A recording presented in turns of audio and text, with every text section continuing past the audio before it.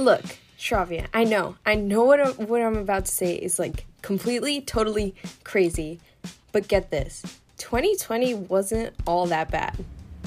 Josephina, I don't know what you're talking about.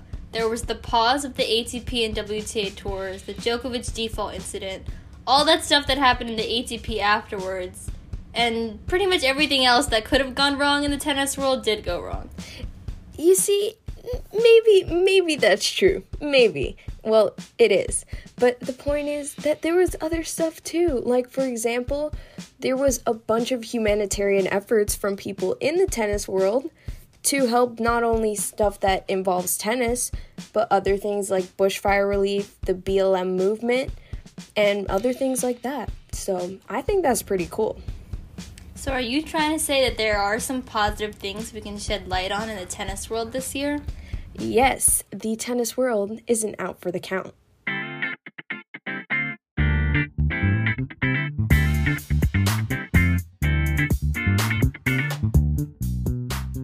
Hello everyone and welcome to Hold On to Your Racket, the podcast for Gen Z tennis fans. We're your hosts Josephina and Shravya. Shravya and I are so excited to be creating this podcast and sharing a love for tennis with you all. Josephina and I are two high school gals and tennis fanatics, united together by our on-the-court and off-the-court companionship. And we're the young female voices in modern-day tennis you've been looking for. So we hope you enjoy this episode and stay tuned for more.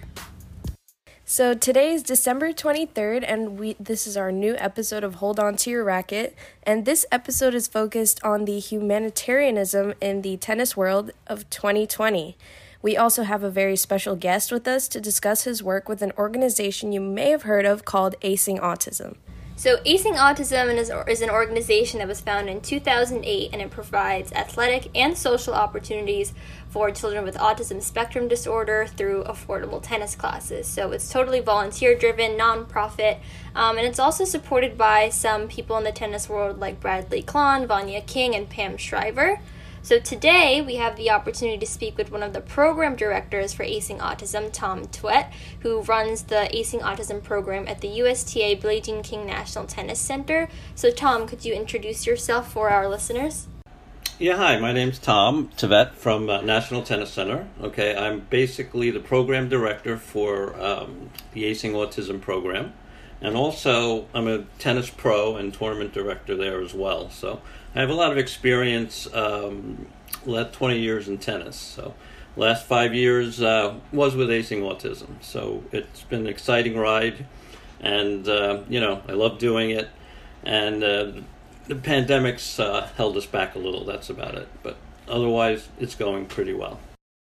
So you said that you've been playing tennis for a while and started with the organization 5 years ago. So what drove you to start working with the organization? Well, we were looking for somebody to, head up the program that had, good interpersonal skills. And my boss said, would you be interested? And I said, yeah, I would be interested. I'd love to take on the opportunity to do that. And I went to some conferences and learned about it a bit, and just been very fulfilling, okay, with volunteers. It's like Shravya was saying, a volunteer-based organization, and it takes all volunteers to make it go, so. But like I said, I've loved every minute of it so far, and, we're going to continue a while, and that's about it for now. So before COVID, what did your typical day-to-day or weekly work for the organization looks like? So how did you organize the program or the classes and work with them on a larger level?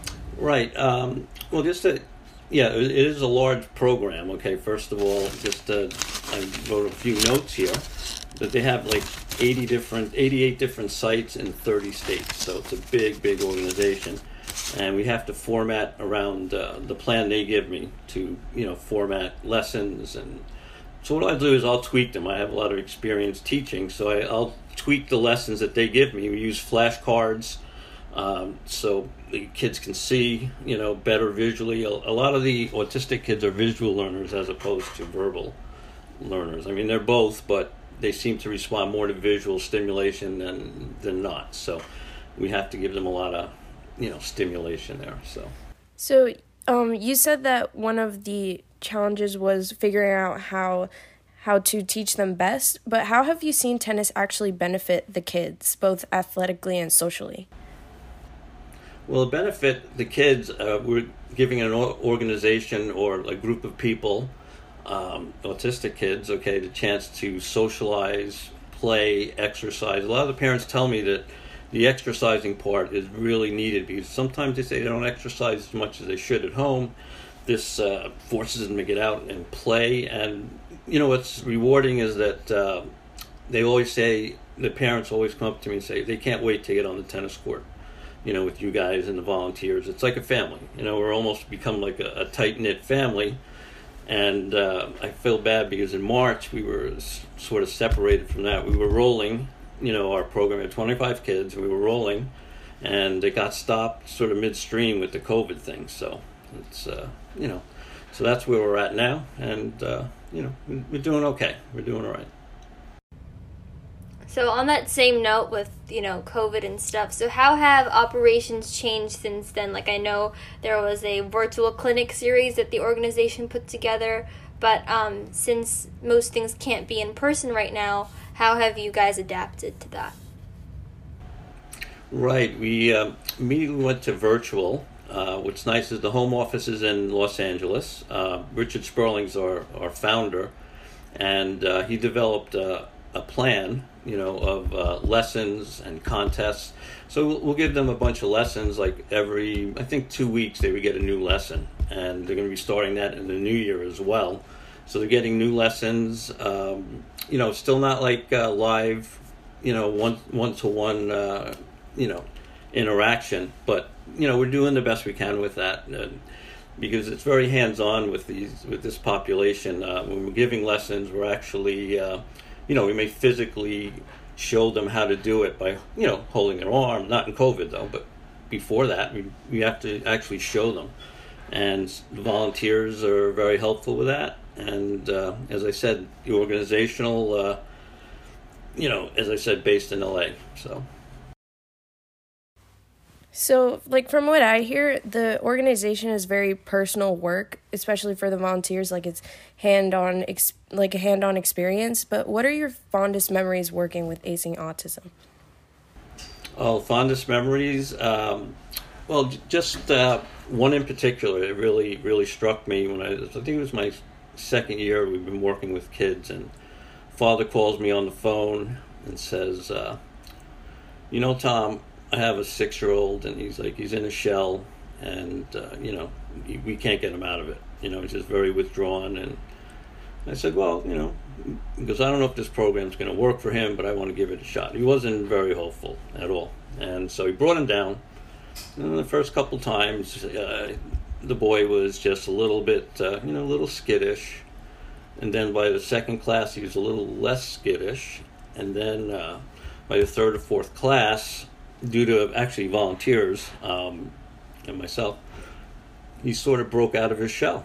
And his father almost fell on the ground, okay? He broke out of his shell, started talking to us and interacting with us, interacting with everybody, hitting tennis balls. He was a different person. And the father actually, I think he did fall over almost when he saw that. And that's rewarding for us if we can make a difference, with any of the kids. And I think every kid that comes to our program, we do make a difference. As I said, I think the parents sum it up. They say, my kid can't wait for this. He gets up early, he does this, he does that. And these are special needs kids, and I think we're doing them a great service, by doing this. Some kids we put on scholarship. Some kids will pay, but it works out to about $20 per class, something like that. So, and we're doing well. As I said, the COVID's stopped us a little bit, but they've been learning online as best we can do at this point, and we're looking forward to getting them back in after this second wave, in person. I think it's important that we do that. So how can people, especially like teenagers or high schoolers like us, get involved with Acing Autism? Perhaps it's probably easier to do that when things start to return to normal, but how can people contribute?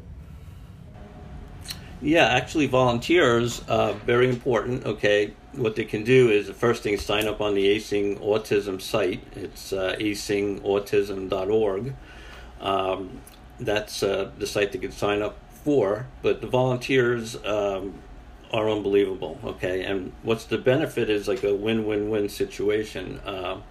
Because the kids that come are mostly high school, and tennis driven. Some aren't, but I'd say about 70-80% are tennis. And what they do is volunteers provide the emotional support for the kids. And what happens is the high school kids get credit. They get credit for their service.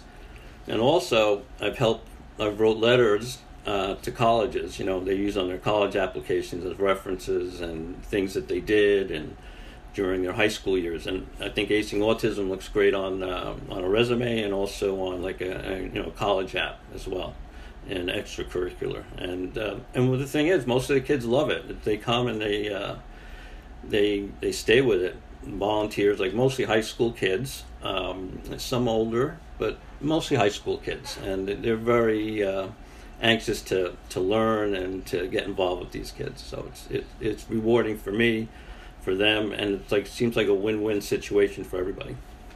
Yeah, that sounds awesome, because I know volunteering, like from my experience that I've had, it's always been like a two-sided thing. Like I'm getting as much as whatever I'm volunteering for.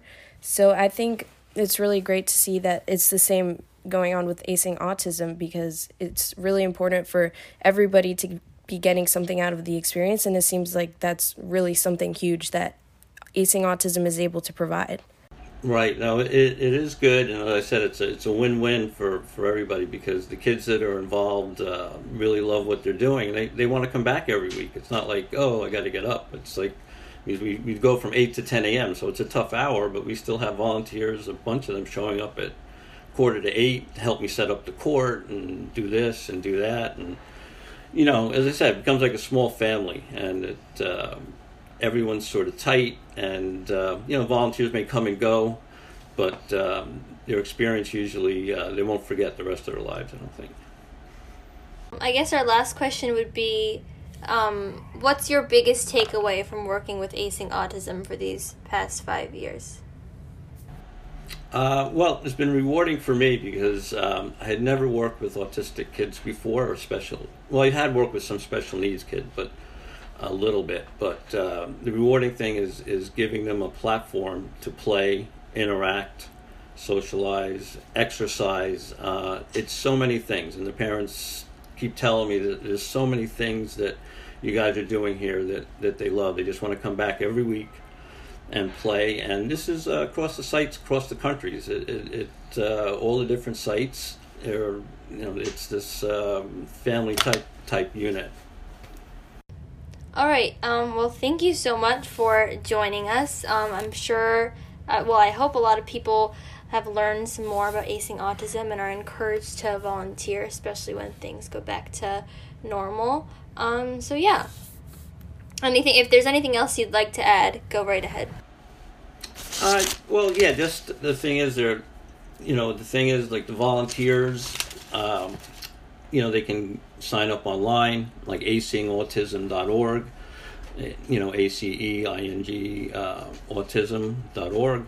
And also, we're funded, we don't get a lot of funding, but we get a lot of support from, some companies, like Head sponsors us for rackets and things like that. But yeah, we just need people to, do their thing, so. But that's about it. Thanks.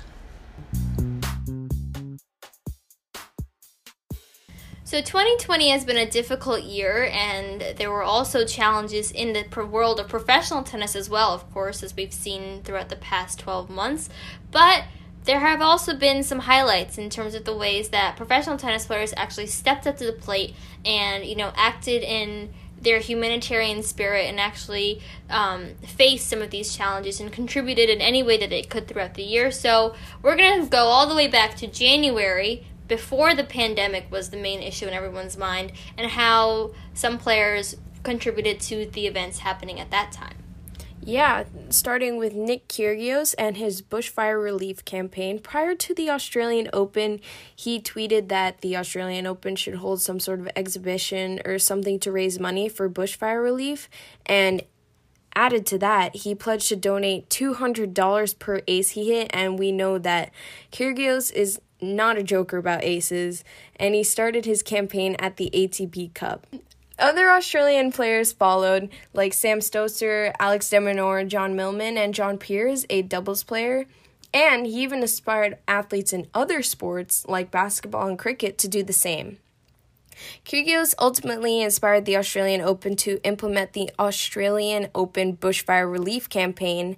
And talking about that other tweet from before about the exhibition, they actually held one called the Rally for Relief event, and this included Caroline Wozniacki, Serena Williams, Coco Gauff, Alexander Zverev, Stefanos Tsitsipas, Naomi Osaka, Dominic Thiem, Petra Kvitova, Novak Djokovic, and Rafael Nadal. So you can see it's quite a star-studded event right there. And during that event, Nadal announced that he and Federer would donate an additional $250,000 towards bushfire relief as a joint donation. So we love that Fadal action.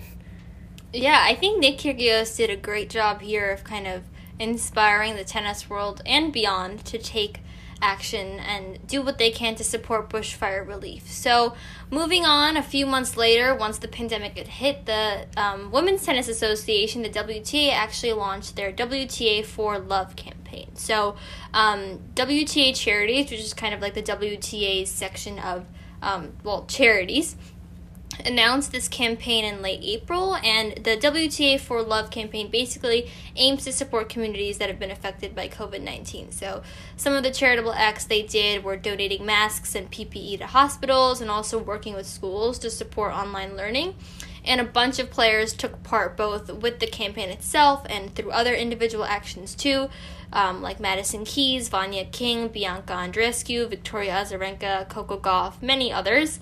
And a really interesting one also is that Elise Cornet's coach, Sandra Zaniuska, she actually launched her own initiative called Rackets for Coronavirus, and that aims to release money for PPE for healthcare workers in Poland, which is where she's from.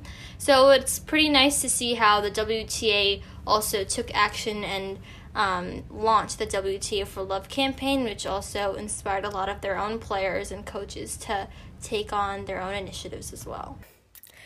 And next up, we have the Australian Tennis Federation with Ashley Barty. The Australian Tennis Federation donated $115,000 to support tennis in Indigenous communities in Australia.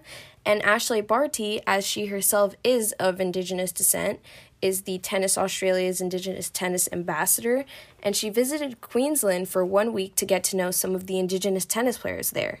She worked with the programs there, funding money, and just this entire campaign was great to see because not only was Ashley Barty contributing to tennis, as she is part of the tennis community, she contributed to something that is of her own line, of her own blood. So I thought that was really cool. And we thought that was really cool. So next up we have Felix Auger-Aliassime. So what he did was in, I believe, February, he pledged that he would donate $5 for every point that he won in 2020 towards education and athletics programs for children in Togo. But then he decided to donate not only $5 for every point he won in 2020, but also every point he won in 2019. So he partnered with BNP Paribas and CARE France, which is a charity that works for global humanitarian efforts, to do this. And kind of similar to the Ash Barty initiative that she did with Tennis Australia, being Tennis Australia's Indigenous Tennis Ambassador, because that's a cause close to her heart and her community. Auger-Aliassime kind of had the same thing where he decided to go forward with this cause because his father is actually from Togo. So it was really nice to see that he took that step to not only donate money for every point he won this year, but also last year. And he also said he hopes that he can continue this with more tournaments in 2021 so that he can contribute even further. I think that's super cool of FAA there. So going on to Naomi Osaka, which is definitely a name we hear a lot when we hear the word humanitarianism in tennis. I mean, Naomi and Mary Osaka, her sister, worked with UNICEF to design a limited edition face mask. All the funding went towards underprivileged Japanese youth and UNICEF's COVID-19 relief work.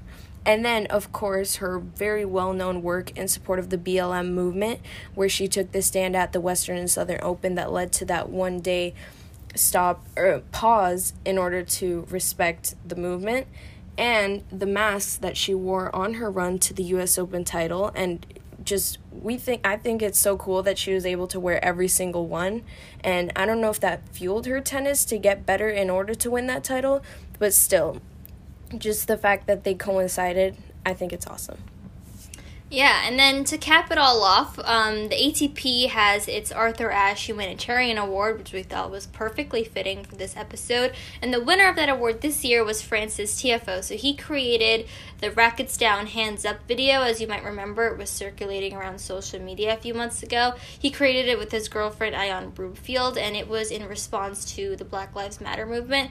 And he actually had several tennis players featured in the video, like Serena Williams, Jo-Wilfried Tsonga, Coco Gauff, and Heather Watson. So that's one example of the work that he's done to raise awareness about the Black Lives Matter movement and his work in social justice. But he also worked with an organization called Athletes for COVID Relief to also support pandemic relief efforts, so certainly a worthy winner of the award.